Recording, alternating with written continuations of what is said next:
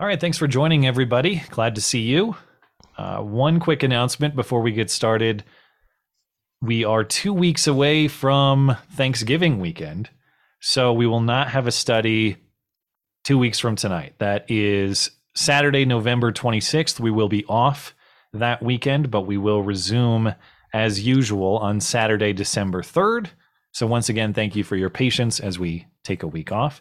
But that will be 2 weeks from tonight. We will be back as usual next week, November 19th, before we take a break. So that's all I have. And Robert has another lesson for us. All right. Well, as usual, let's start with the Bible reading. And we'll click play. Do not let your hearts be distressed. You believe in God. Believe also in me. There are many dwelling places in my Father's house. Otherwise I would have told you, because I am going away to make ready a place for you. And if I go and make ready a place for you, I will come again and take you to be with me, so that where I am, you may be too. And you know the way where I am going. Thomas said, Lord, we don't know where you are going. How can we know the way? Jesus replied, I am the way, the truth, and the life. No one comes to the Father except through me. If you have known me, you will know my Father too. And from now on, you do know him and have seen him. Philip said, Lord, show us the Father, and we will be content. Jesus replied, Have I been with you for so long, and you have not known me, Philip? The person who has seen me has seen the Father. How can you say, Show us the Father? Do you not believe that I am in the Father and the Father is in me? The words that I say to you, I do not speak on my own initiative, but the Father residing in me performs his miraculous deeds. Believe me that I am in the Father and the Father is in me. But if you do not believe me, believe because of the miraculous deeds themselves. I tell you the solemn truth, the person who believes in me will perform the miraculous deeds that I am doing, and will perform greater deeds than these, because I am going to the Father. And I will do whatever you ask in my name, so that the Father may be glorified in the Son. If you ask me anything in my name, I will do it.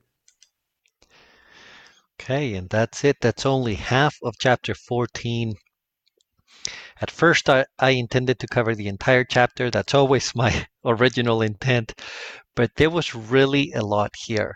Now that I read the text, it's just 3 paragraphs. I'm thinking, how can there be so much in there? But, I mean, for whatever it's worth, I spent hours just laboring over this brief section of text. So let's begin by setting the context. This speech that Jesus is giving is very clearly a farewell speech, right? He begins, if you remember the end of chapter 13, Jesus was having a conversation with Peter specifically, but when chapter 14 starts, Jesus is using the plural pronouns and verbs. He's clearly shifting his focus to the group and saying, do not be distressed. Okay, this is a farewell speech where he's trying to comfort his disciples as he leaves. This is a very difficult moment, a very emotional moment. Consider the fact that the disciples have given up everything to follow Jesus, and now Jesus is saying, I am leaving. Okay, so it's a very impactful moment. Just as a bit of a side note, here in the very beginning, when it says, believe in the Father, believe also in me, or sorry, the way that the translation we're using has it, it says, you believe in God, believe also in me. The verb believe in both of those clauses is identical, and it can be interpreted either in the indicative mood or the imperative mood.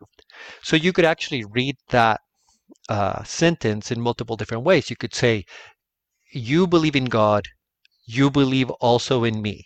That's if you use the indicative mood in both. Or you could put the imperative mood in both verbs. You could say, believe in God, believe also in me, like a command. Because the Greek is ambiguous, the translators, they have to pick one option or another. And like I said, our translation is picking the indicative and then the imperative. But regardless of that slight ambiguity, the point of the passage is very clear, where Jesus is saying, believe in God and believe in me, right? It is both things that are important, that are required. We could say that are commanded, particularly if you take the imperative mood. Now, the fact that Jesus says, believe in me, is actually quite relevant because Jewish people would not have spoken like this normally. The idea of believing in someone was reserved for certain individuals, perhaps only for God, but we have at least one instance in the Old Testament where the Israelites believe in God and also in Moses. This is in Exodus 14:31, where it says, when Israel saw the great power that the Lord had exercised over the Egyptians, they feared the Lord and they believed in the Lord and in his servant Moses. So by Jesus saying this, he's at least making himself equal with Moses, if not equal with the Father, in the sense that this is really a property that was normally only belonging to God himself. So it is a powerful statement. And then Jesus makes the following statement. He says, there are many dwelling places in my Father's house. Otherwise, I would have told you, because I am going away to make ready a place for you. Now, what does Jesus mean by this? And there's two possible interpretations. Well, I suppose there's even more possible interpretations, but there's two main interpretations that you are going to run into. The first one is by far the most popular one, but actually, forgive me, before I get to that, let me kind of set the stage. What does Jesus mean by the Father's house? We are probably thinking of like a household, and that is within the realm of possibilities. I'm not saying that that's not the case, but I think we must keep in mind that the house of the Lord was an expression that was used to refer to the temple, right? And if you're interested in the blog, I give multiple examples. Like in the Old Testament, that expression is used all throughout. In the New Testament, Jesus himself uses that expression. Now, to be fair, he is quoting the Old Testament, but at any rate, we could say Jesus kind of ratifies that form of speaking. But not only do we find this expression in the Old and New Testament, but it was also common in non-biblical sources at the time. Okay, so the house of the Lord, or the house of God, was a way of referring to the temple. Now, what made the temple so special? It is the fact that God was there, right, in a distinct way, in a fuller sense. We see, for example, in the Old Testament, before the temple, there was a tabernacle. And by the way, the tabernacle was just like the tent version of the temple. Because at first, of course, the Israelites were a nomadic people. So there was no permanent structure. There was a tent that would be put up and then it would be taken down. They would travel somewhere else and it would be put up again. Well, we have expressions like in Exodus 35 that say the glory of the Lord filled the tabernacle, right? And then once the temple is built, we have very similar expressions like the Lord's splendor filled God's temple. Okay, so God is in the temple in a unique and full sense, and Jesus is going to the Father's house. Okay, so that much is clear in this. Now, what we can quibble about is this idea of the dwelling places. What are these? Well, what I think most Christians would say, and I'm not saying that they're wrong, I'm really not taking sides on this one, but I think what most Christians would say is that Jesus is going to prepare a place so that when believers finally go be with the Father, they will, there will be a place for them. Because I don't think, well, I suppose some would, but I don't really know that we ought to be taking dwelling places in a literal way, even under this interpretation. But it is to say Jesus is opening the way and preparing a place for believers to be with the Father in the future, whenever they go be with God. Depending on your view of things, you would think that is in heaven, kind of that place in the clouds with the cherubim and all that, or at the end times, right? In the new earth. Well, that's, that's certainly one way of looking at it. The other way that you could look at this is a little less intuitive at first, but I think this second view has a fair amount of scholarly support. And it is to say that what Jesus is saying here is that now each believer will be at a dwelling, will be part of the temple, because later in the chapter, Jesus says, I will send the Holy Spirit who will indwell you, right? Who will be within you, very much like the Spirit of God lived in the temple. So each believer will become another room, another dwelling place within the temple of God, figuratively trying to say that we will all become temples of the temples of God because His Spirit will reside in us. Okay, that does seem to jive fairly well with the context. It also works well with the very present and realized eschatology that John has been talking about throughout, right? John does not seem to be talking about future events, but things that are happening right now. We saw that, for example, in chapter 5 of John, I think, where he says, if you believe in me, you've crossed over from death to life, right? And I don't see the quote right in front of me right now, but I'll find it here in a second. But point being that John seems to be speaking in the present tense. This is going to happen now. This is not some future hope that will happen in the distant future.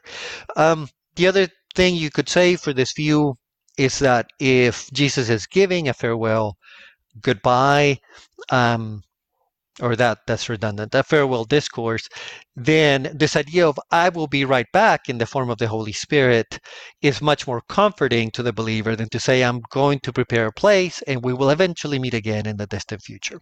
Right. Now, I present both of those views because, of course, I want to be fair. I do describe them a little bit better in the blog if this is something that really interests you, and I give more citations and all that kind of thing. However, I actually want to spend more time on the kind of the overall theme here, which is the fact that however you take this passage, whether it's more of a present reality referring to the Holy Spirit, or whether it's a future reality of us finally going to be with the Lord and dwell in His temple, which is to say to dwell in His presence. The point here is that we return to the presence of God. And if, of course, because we are only studying the Gospel of John, this is not going to seem all that impactful to us, but it really is huge. This is pretty much the story of the Bible. And to summarize the story, I am going to quote extensively from a scholar called Sandra Richter. She wrote a book called The Epic of Eden, which is very good at connecting all the dots. And so I am going to read a number of quotations by her, and I'm going to connect them because I really want to show what a big deal this is. The fact that Jesus is saying you will return to the presence of the Lord, however it is you take that. Well, let's start with the very beginning, okay? In the initial paradise, in the initial heaven, which was Eden, the Garden of Eden, God dwelt with man, right? We were together. So again, I'm going to read this and then I will explain. It says, we have learned in this chapter that Genesis 1 and 2 essentially provide a blueprint to God's original intent for humanity. God's people dwelling in God's place with full access to His presence. You will hear this little triplet many times throughout the course of this book. Yahweh planned a perfect world in which the sons of Adam and the daughters of Eve would live eternally, stretching their cognitive and creative skills to the uttermost, building their civilization within the protective boundaries of their relationship with Him. But treason bred tragedy, a broken covenant, a broken race. The end result was that God's people were driven from God's place and forever separated from His presence. The only hope in this wretched state of affairs was God's redemptive mercy. Indeed, redemptive history starts right here. Okay, so that is a key part of the fall, is the separation where man no longer dwells with God. Okay. So it seems like the separation is forever. Like she says, um, this is the main problem, right? This, or at least one of the main problems in the story of the Bible that is being resolved. So let me read another quotation by her. When we left Eden, we left a fruit-filled paradise animated by a cosmic river and graced by the tree of life. This paradise, which was once the shared dwelling place of God and humanity, is now defended against Adam's race by means of cherubim. The city of man and the kingdom of God are now separated. Adam and Eve now live in exile from their heavenly Father. How will this wretched state of affairs be righted? Okay. Now, notice, and this is not really something that I really want to get into today, but this could come up in the future. Regardless of how you take the narrative of Genesis, whether you take it figuratively or you take it literally, the point stands. In a figurative sense or in a literal sense, man has been separated from God. Okay, so there's really, like I said, it's not controversial in that sense. Now, the problem starts being fixed. The first place where we see this would be in Mount Sinai with the Old Testament covenant, right? The deal that God makes with the Israelite people. So another quotation. Here on Mount Sinai, God instructs Moses to build a habitation for the Holy One among his people. Let them construct a sanctuary for me, that I may dwell among them. The text tells us that the reason God wants his sanctuary is, quote, so that I might live among them, close quote. Do you hear the echo of Eden here? This will be the first time since the garden that God has dwelt with Adam. Okay. So the first return to God dwelling with man, it is that tabernacle that eventually turns into the temple. But it's a very limited form of dwelling with man, right? He is in this one location, and to have access to him, you must have access to this one place. But that is not the end game. So the prophets in the Old Testament begin to see the bigger picture. And bear with me, I'm almost done with this section, but I'm going to read a couple more quotations. So it says, whereas Ezekiel, excuse me, had lived through the period of the exile in which Jerusalem was captured and the temple razed, in these chapters he is seeing with the eyes of vision the restoration of his beloved temple at the end of all things. In his vision, the temple has subsumed all of Jerusalem. The entire city has become the temple, and the temple is now a perfect square. This becomes very significant when we remember that the only part of Solomon's temple that was perfectly square was the Holy of Holies. Thus, in Ezekiel's vision, the Holy of Holies, the place God actually dwelt, has enveloped the city of man. He said to me, Son of man, this is the place of my throne and the place of the soles of my feet, where I will dwell among the sons of Israel forever. In sum, Ezekiel's vision of the rest of the story is God and humanity dwelling together within a city that has become a temple. Okay, so you begin to see that the plan that God is showing to the prophets is one day the temple will engulf everything. Okay, we will all live in the temple. We will be back to living with God, to dwelling with God. And so finally it happens. And this happens at the very end of Revelation, like the very, very, very end of the Bible, in chapters 21 and 22, which say the following. This is straight out of Revelation.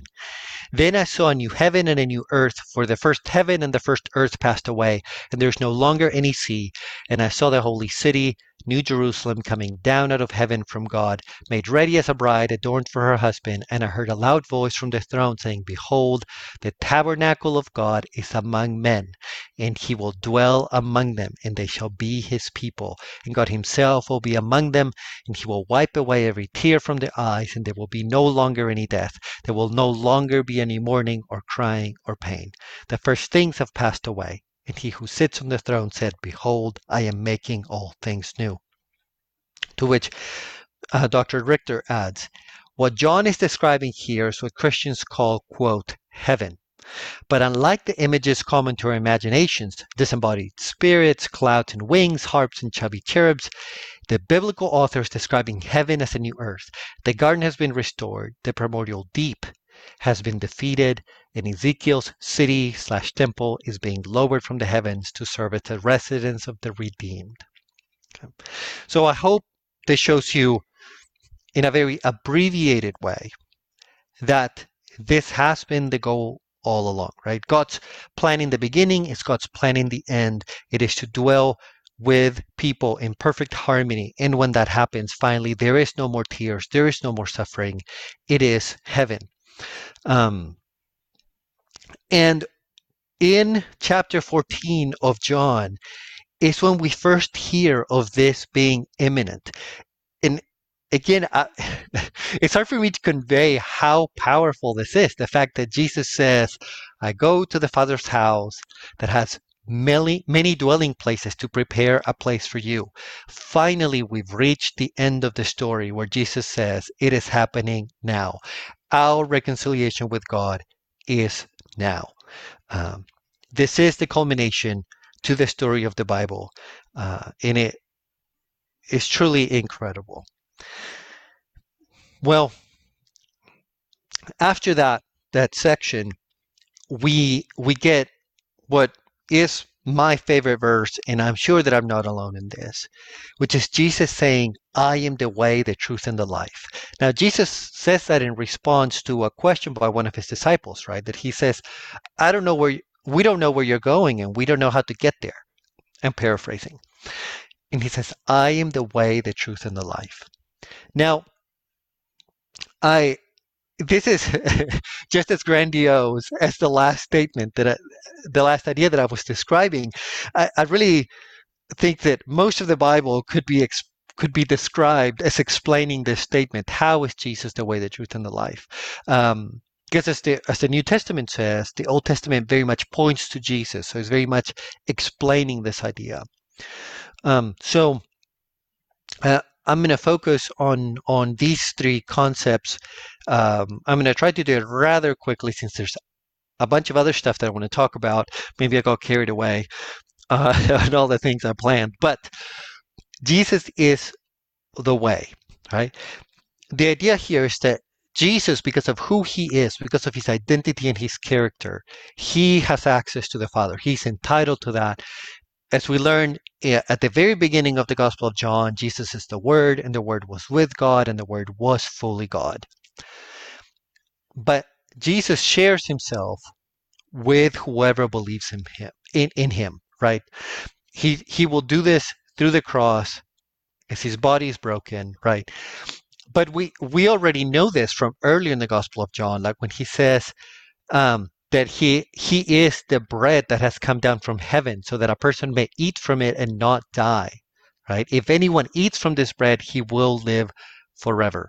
So Jesus effectively opens the gate, and then he is the way through which people can access God. Put another way, if think back to the temple and the tabernacle, the most interior area of that place, of that building, was the Holy of Holies. And that is where God was, right? In that very central and guarded location, the Holy of Holies. And the high priest in the Old Testament, well, and in the New Testament, I suppose, he would go into the Holy of Holies once a year during their most important holiday, and that was that. That was the extent of their ability to be present before God. Jesus is described as the high priest, not right here, but in other places. But unlike the regular high priest, Jesus can go into the Holy of Holies and take down the curtain, essentially take down the wall, and then give us all access to the Holy of Holies, give us all access to God's presence. Now, notice that the Greek does use the definite article. It's not saying that Jesus is a way, but the way. There is no other way. We can also think back to John chapter 10, where he says, I am the door. If anyone enters through me, he will be saved. And if you remember the rest of that chapter, he says, if you enter any other way, you are nothing but a thief, right? There is no other way. And again, remember when we discussed that the Jews thought we have another way, right? Our other way is Abraham, because we're the descendants of Abraham. We we have access. And Jesus says, nope, there is one way and one way only. Jesus is the truth. If you remember again our earlier sessions, I've discussed the fact that John really, he pulls from the tradition of the personified wisdom, right? In fact, probably the closest. I know that some of y'all disagree with me on this, but I think there's good support for what I'm gonna say. One of the closest connections to the divine logos, to the personified logos, the personified word of God, is actually personified wisdom, which the word is Sophia. And this continues that tradition, right? Jesus is personified truth, personified wisdom. In him, all knowledge resides, and it's the kind of good knowledge, because what I mean by that is the Greeks associated knowledge with all sorts of things, like what we would call science, although they would not have called it that. But particularly the Jews, when they spoke of truth, they were thinking of moral truth. What leads you to a righteous life that will be a life abundant, right? And that connects us to the third concept. Jesus is the life. And to explain that last one, I want to read from Deuteronomy, from the Old Testament, because I think it explains this idea of Jesus being the life better than I ever could. This is from, well, I'm running out of time, so I'm going to read just one sentence from there. No, I'll read the whole thing. Okay. It says, look, I have set before you today life and prosperity on the one hand, and death and disaster on the other. What I am commanding you today is to love the Lord your God, to walk in his ways, and to obey his commandments, his statutes, and his ordinances. Then you will live and become numerous, and the Lord your God will bless you in the land that you are about to possess. However, if you turn aside and do not obey, but are lured away to worship and serve other gods, I declare to you this very day that you will certainly perish. You will not extend your time in the land you are crossing the Jordan to possess. Today I invoke heaven and earth as witnesses against you that I have set life and death, blessing and curse before you. Therefore, choose life so that you and your descendants may live. Choose life, right? Love God is to choose life, right? And it's life abundant, as Jesus describes it in John chapter 10. Okay. So, for the sake of time, I'll move on, but it's really just an incredible verse. Jesus is the way, the truth, and the life. There's so much there. Then, beginning in verse 8, Jesus begins to speak of the unity between the Father and the Son. And he expresses this idea in the strongest terms possible. They are united.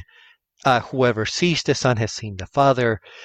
It is as clear as it absolutely can be. Now, of course, we have already seen this concept earlier in the Gospel of John. In fact, we saw it at the very beginning in chapter 1, when it says, this is in 1:18, no one has ever seen God, the only one, himself God, who is in the closest fellowship with the Father, has made God known, right? So Jesus has seen the Father and has made him known. Now,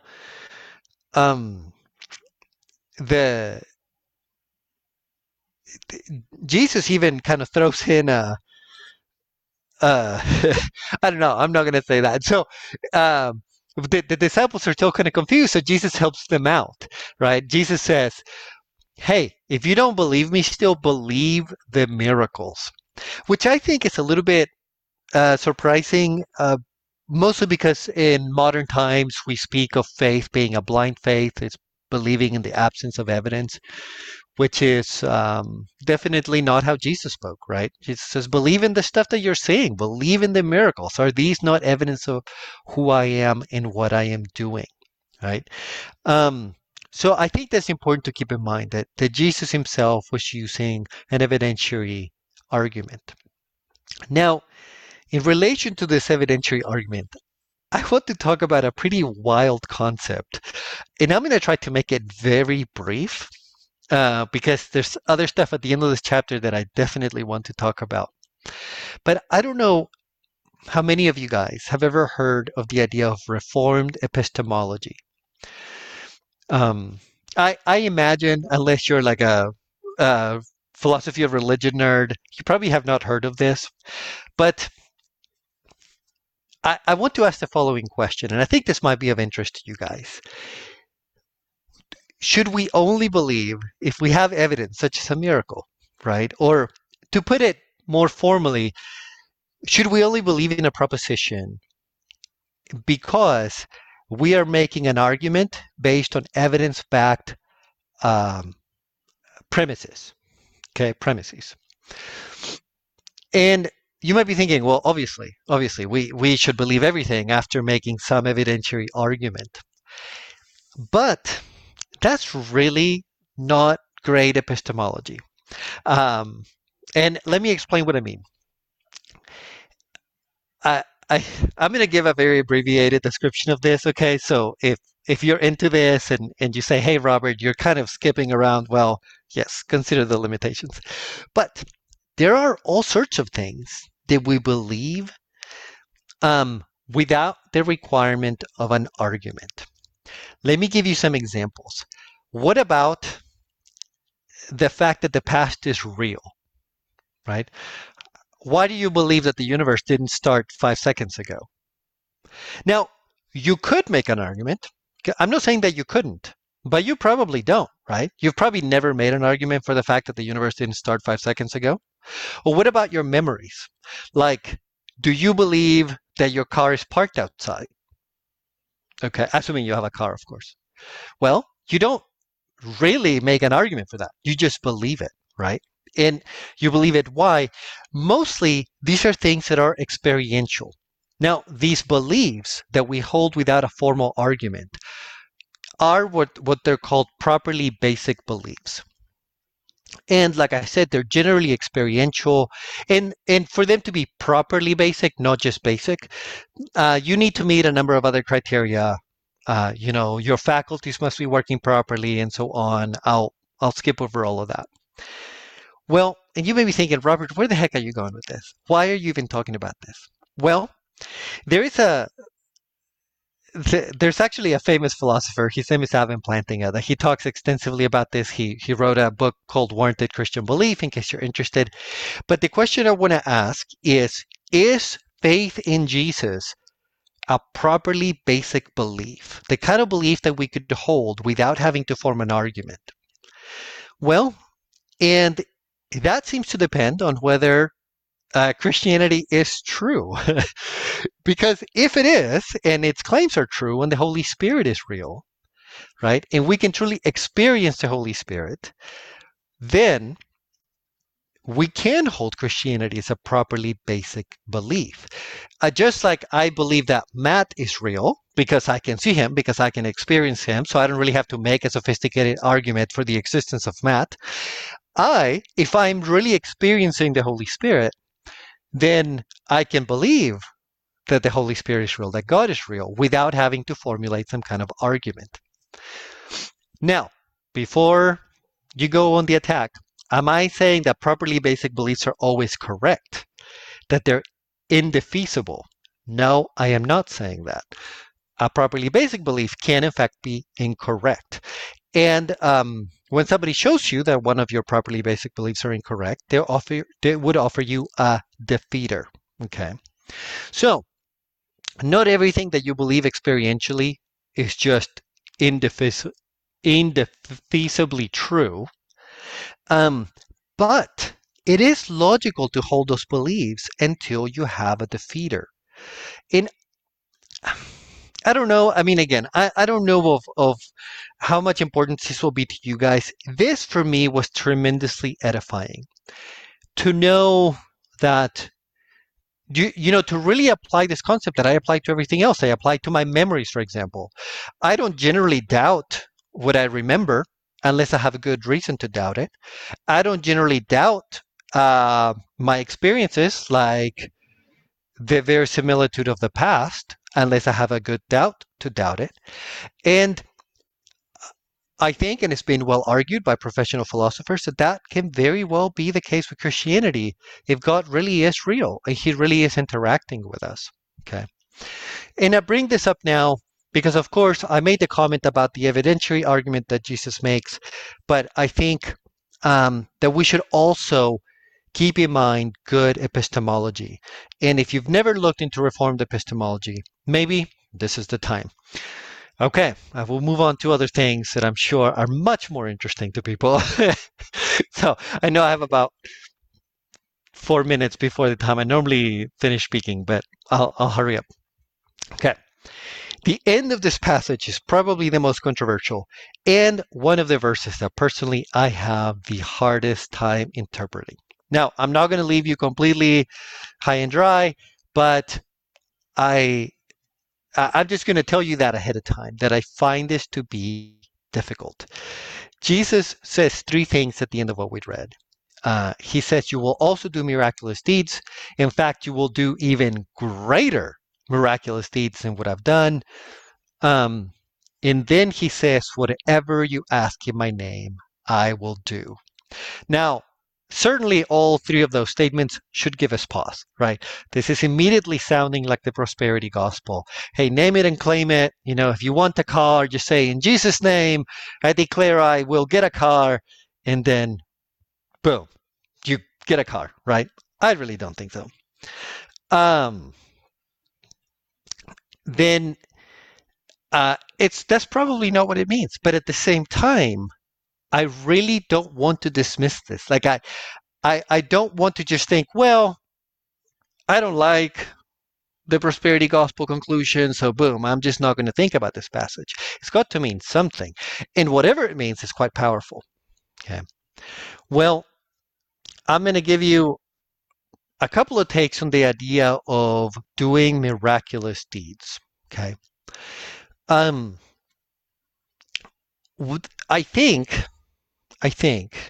that the most popular Protestant interpretation, and what I say I think because it's all like I've done a survey, but it is that the kind of miraculous deeds that we are going to do,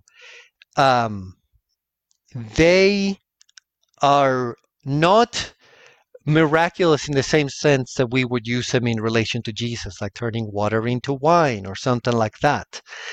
But we will do actually the same kind of thing, but generally, not always, in non-miraculous ways.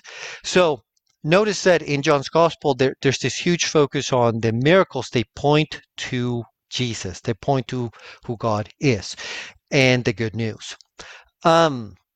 And we as believers, we will be doing that, right? We will be doing that through our lives, and there will be millions of us doing that. And so in that sense, we're participating in these deeds. Now, we will do even greater deeds because, and again, this is not necessarily my view, but I do think that this is the majority view, because once Christ has died and risen from the dead and the Holy Spirit is available to all, we will, in some sense, be bringing salvation to people, which is the greatest miracle of them all. Now, I say we will, in some sense, be bringing salvation to people. I phrase it like that very carefully and on purpose, because if you are on the more Protestant side of life, our only participation is sharing the gospel, and perhaps you could add other things into that, strengthening each other, encouraging each other, and this such. If you're more on the Catholic side of life, you probably would include the sacraments, right? That the great miracles we're doing, it's the same focus as this idea of bringing Christ to people, bringing redemption, but there's more specific works that the church is doing, right? Like the sacraments, like turning the wine into Jesus' blood and the bread into his flesh. Actually so, right? The forgiveness of sins after confession, right? The priest is actually doing that. It's so there are more works there. And I know that I'm going quickly through this, and if you guys have questions, great. And if not, I'll go over this a little more slowly. But there's one more thing that I want to mention. This idea of praying in Jesus' name. I don't think that this means that if you pray for anything, you're going to get it. I think there's clearly here an interplay between the believer. The believer will not receive if he does not ask, so you've got to ask. But Jesus will only provide if this is really within his plan. Okay, so with that out of the way, I actually want to talk about what our takeaway should be from this particular passage. And I promise I'm almost done, and I'll open it up for questions and comments and all that. I think we forget how prayer worked for the Jews at the time. And I cite a passage in the Old Testament. It's out of 2 Chronicles, where God says continually, hey, if another nation fights against you, but then they want to be allies with you again, they must pray at or towards the temple. If you guys, the Israelites, if you have messed up and you want my forgiveness, you must pray at or towards the temple. If the foreigner comes to your land because they want to follow your God, they must go and pray at or towards the temple. Okay, the connection with God was through the temple. This is not just me kind of reading between the lines. This is not just explicit in the Old Testament. But after the first temple was destroyed, you can actually read this in the Talmud, where at least there's one rabbi who explicitly says, the Lord no longer listens to our prayers because we no longer have a temple. That is how it works. Now, why is this important? Because in chapter 14, Jesus is talking about believers becoming the temple or being within the temple, however you want to interpret that, which is fair.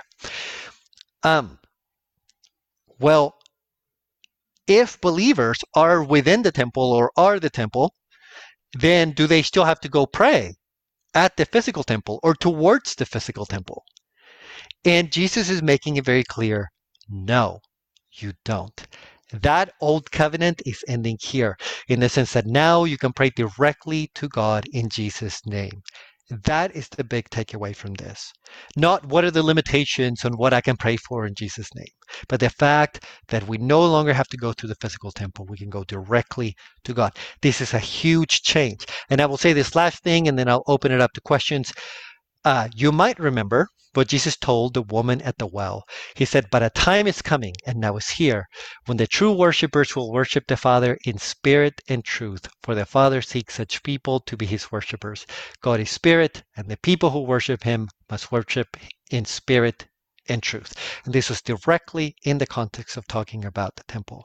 Okay, so that is the beauty of this passage, more than the other tricky questions that come up. And with that, I will open it up to questions or comments. We'll see how this goes. Sure. Thanks, Robert. As usual, guys, if you'd like to offer a thought, a question, a point of discussion, just write the word question in the chat. Just the word question will suffice, and I'll be happy to bring it in. First of all, my creators and handlers are pleased to hear that you have been duped into believing that I am, in fact, real. That means that the presentation is on point. So that's good. They're happy to hear that. But I appreciated what your explanation of kind of self-evident truths or things that we believe to be true based only on our experience, or not, point A, point B type arguments. And certainly I grant the point about, I believe my car is parked outside because I remember parking it out there 2 hours ago, and you could have similar pieces of knowledge based on that experience. For me, as I'd like to hear more discussion on how this translates to Jesus or the teachings of Jesus, because that's got to be a different type of experience. And I don't know if I've ever had it. It's not as direct as parking my car, even though you could experience things in an indirect way, I'm sure. I'd like to hear a little more explanation of that, because I don't think I've experienced that, or if I have, I don't think I've picked up on that. And I don't, if you'd like to offer personal experience, like what you think your personal experience is that speaks to that effect, I'd love to hear it. But I don't mean to put you on the spot to be too personal. I'm just curious for what this looks like. Yeah. So I bring this up, right, because we are going to move into a discussion of the Holy Spirit. That's going to happen next week. I thought it was going to happen this week, but but there is very much a sense that the Holy Spirit is like Jesus, and I mean that like as much as I can. Like the Holy Spirit really is personal like Jesus. He is with us. He teaches us. He inspires us. He strengthens us. The whole thing. And so, if this is true, right? Just like I was able to experience Jesus, if I had been there, I should be able to experience the Holy Spirit in some way. And I think if we do experience a person, whether that be Jesus in the flesh or the Holy Spirit, that does give rise to what I'm calling a properly basic belief. Now, what does that experience look like? I think because it is a spiritual experience, and here I can't shy away from this. I know some people would want me to be much more kind of like scientific about this, but I can't. Like, because it is a spiritual thing, it's not going to look exactly like experiencing a car or a person or whatever. Well, I mean, a physical person. It may be things like much of our moral experience, the fact that we may have this strong sense that we are in need of redemption, that we may have this very strong sense that there is a right and there's a wrong. We may have a strong sense that we're made for a certain purpose.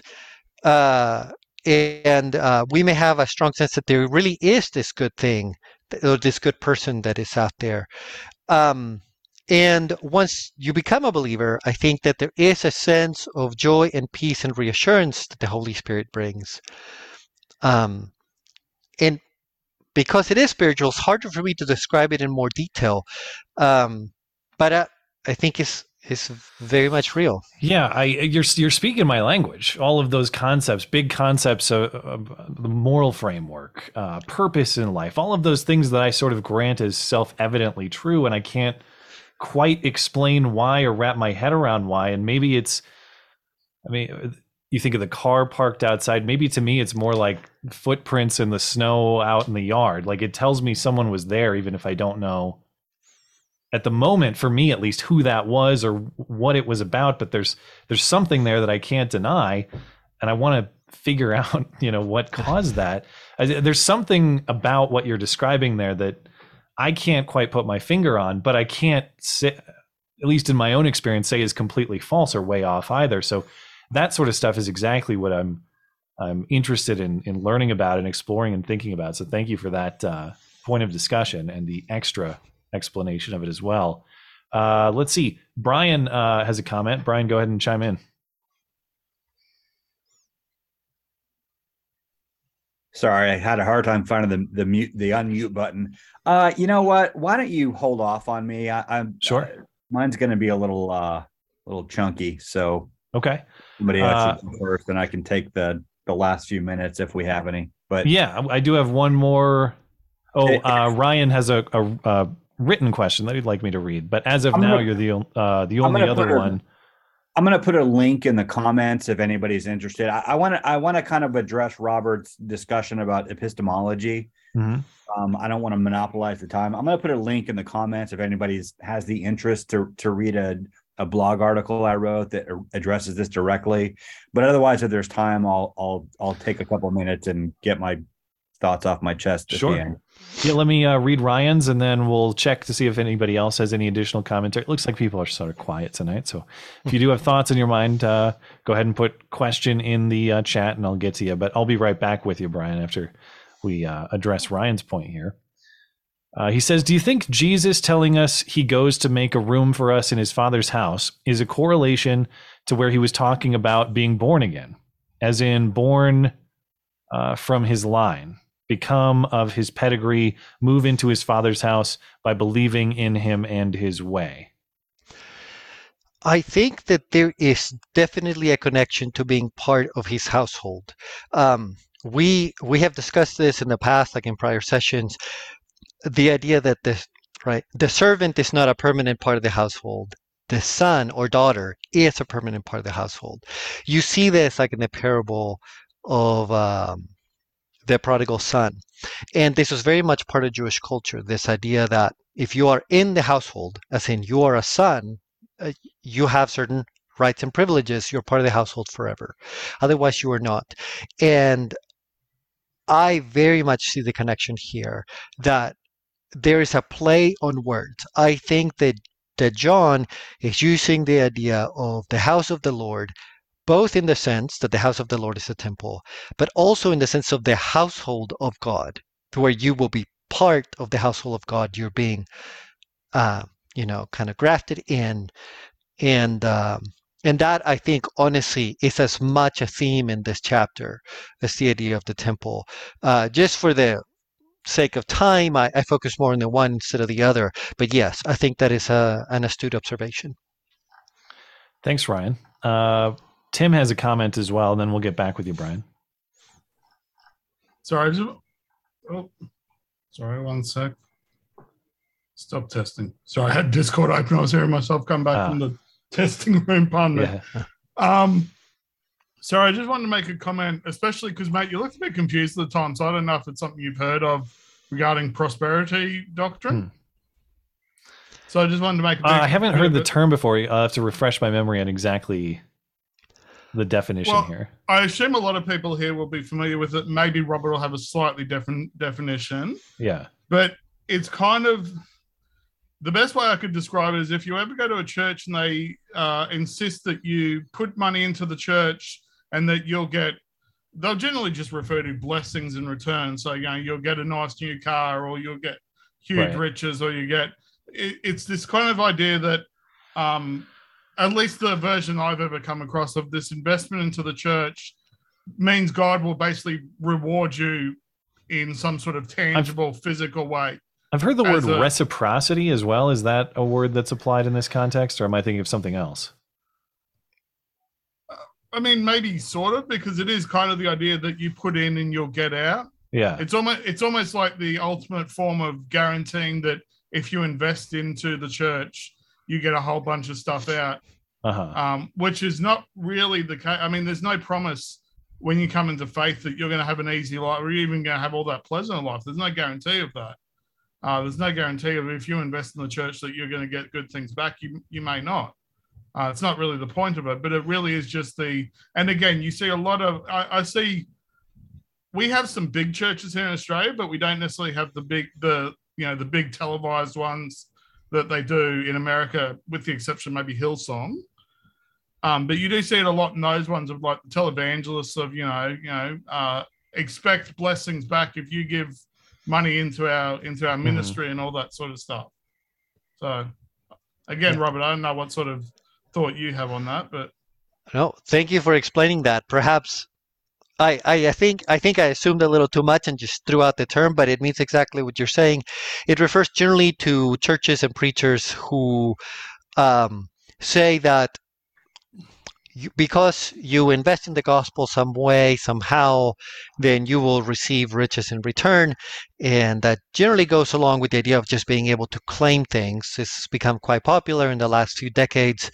Like you can, like, in the name of Jesus, say you will get a car and it's going to happen, right? And they say this regarding jobs, regarding relationships. Like if your job is going poorly, you can just claim a better job and it's going to happen because Jesus said, right? Whatever you ask in my name, you're going to receive. And while I think that this passage is very powerful, that it really does mean something. So I don't want to just like write it off. I really don't think that it means that. I don't think that it means that you can just like ask for anything, I want a brand new Ferrari and it's just going to appear. So that's what I meant by the prosperity gospel. I think maybe somebody listening today is into that, and I'm sorry if I've offended you, but I think that perhaps you ought to consider even the lives of the apostles. By the records that we have, most of them, perhaps all of them, died as martyrs. Right. I mean, there's just no kind of historical argument to make that if you're a Christian, you will therefore be wealthy or get the job you want or get the car you want or get the wife you want or whatever. So I'll leave it at that. All right. Thanks, Robert. Thanks, Tim. Denby, if you can be, I'm sorry to put you on the clock, but we might have to be a little quick here because I know Brian wants to get his point in. And there's a written question, Daniel. I see. Daniel. I'll get to that question if time allows, but I want to make sure Denby and Brian get their time. Denby, go ahead. Yeah, sure. I'll try to be as quick as I can. So, what you're asking about, like, how you would know Jesus, like have you see something as an experience of Jesus, and I think it's easier for me to answer than for some people, which is I lived in Japan for more than 12 years, and Japan is not a culture where mercy is part of their culture. It's like if you make a mistake, everyone's attitude is, well, you shouldn't have made the mistake. It's just like, well, if you don't want to have like to suffer all the worst consequences for that, you just shouldn't have done it, whatever it was. And in our culture, we have the phrase "show no mercy," but that implies that it's kind of a putting aside the usual rules of mercy. But it's like we're like fish that are in this water, and so it doesn't even occur to us that we're breathing this stuff, that we're living off it. But there's lots of the world where that just doesn't exist, and like mercy in the Roman Empire would be like, if you're conquered by the Romans, they're not going to kill all of you. That's mercy, and so. There's lots of things. The other thing is, you see the crucifix on my wall there. It's like, well, you just think about like what that means to us. It's like a symbol of hope. It's a symbol of all these things. But if you to think about what it actually was, it was an instrument of humiliating death by torture. But even now, even when ISIS has been crucifying people, even though it's still used in that way, the meaning that comes through Jesus has overwhelmed that. So I think that maybe might give you a sense of that, if you get what I mean. Like that there's all these things that, because you kind of take them for granted, you don't think of them as experiences of Jesus, but they are. Yeah. I sort of think of these concepts in the way you think about the quote unquote a discovery of gravity. You might think like we credit Newton with that, and the understanding of it, certainly he is to be credited, but it's not as though it was like an invention. It's not as though it was something that he created. It's a discovery of something that was already there, and everybody kind of instinctively knew it. That if you jump off a building, you're going to suffer consequences, even before Newton could explain it through the laws of physics.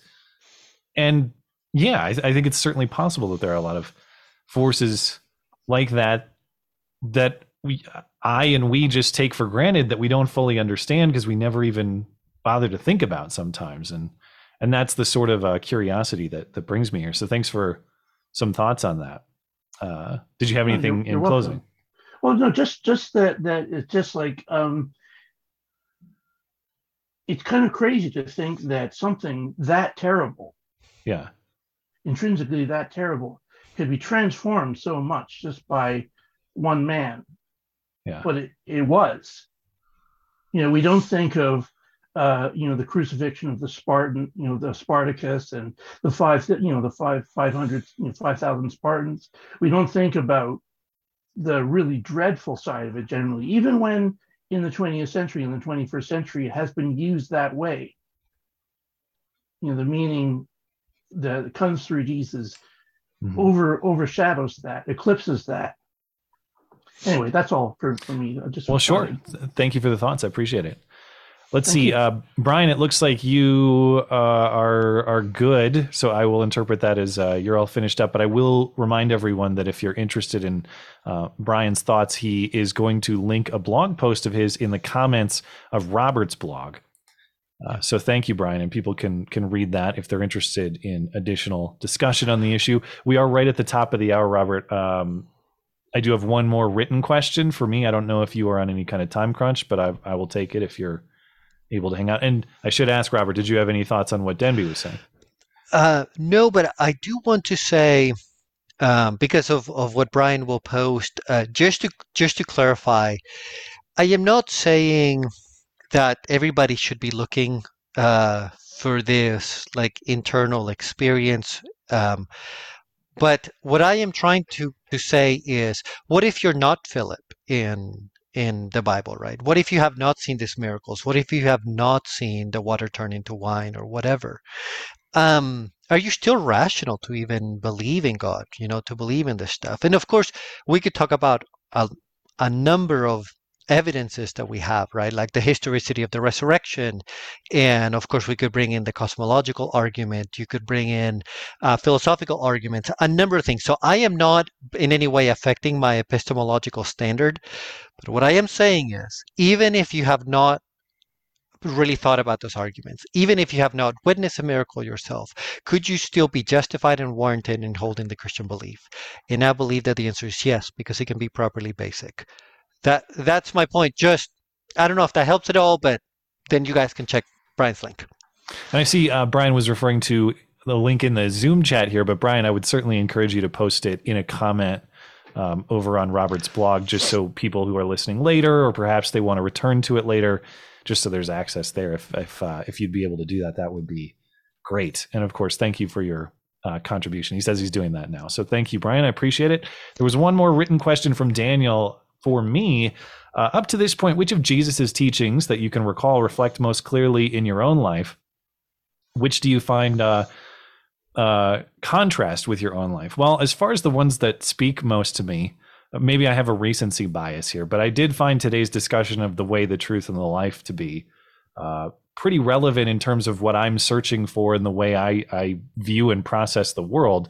As in, you want to live a life according to moral truth, not just for its own sake, but because it's what brings you prosperity. It's what brings you a good life. It's what brings you survival itself. And so that sort of discussion is exactly what I'm looking for. It's like we were discussing earlier, where it seems like there's some kind of inherent knowledge or some inherent sense within me that I'm supposed to operate a certain way. Why? What put that there? That's what I'm trying to answer. But those sorts of questions about the results that you get by making the right choices and following the right leaders in life are certainly the questions that I'm looking to answer. So that sort of stuff always grabs my interest. As far as lessons that contrast with my life or my views, well, we mentioned it earlier. I don't know if it contrasts. There are certain episodes of Jesus being, I suppose, more forceful than I ever expected, or in many ways that I would ever probably operate in my own life. I'm not necessarily the kind of guy who's going to like grab somebody and shake them, and I know maybe Jesus stopped short of that, but he did have his episodes. That particular lesson about the market at the temple, I believe, correct me if I'm wrong, but that sort of forcefulness of just like walking around and telling people how it is, cracking whips, flipping tables, all that is number one. It was different than my perception of Jesus, but number two, it's different from the way I would operate. I'm not like I'm much more of like a sit down, try to convince people politely type person. I'm not a forceful guy in that way. So I don't know if it contrasts, because I don't think the lessons that he was teaching are necessarily flawed. I suppose it's the strategy or the tactics that would probably contrast with my style. But if you're going to be forceful, it's great to have the truth on your side. It's better to be a forceful truth teller than a forceful liar, certainly. Robert, did you have any thoughts on either of those points? No. That was great. I'm glad that we're exploring all this stuff. Corn Pop in the chat says Jesus was fiery, but a fiery but mostly peaceful protest. True. And, thank you for the question, Daniel. Appreciate it. Okay. Any last thoughts from you, Robert? No, that was it. Next time we will finish chapter 14, and I promise I'm trying to go through this as quickly as I can, but there's just so much there. All right. Well, thanks, Robert. Thanks, everybody, for your participation tonight. As usual, much appreciated. We will be back next Saturday. That is November 19th. And as a friendly reminder, we will be off Thanksgiving Saturday. That's November 26th, resuming on December 3rd. So have a great night. Hope to see you back next week.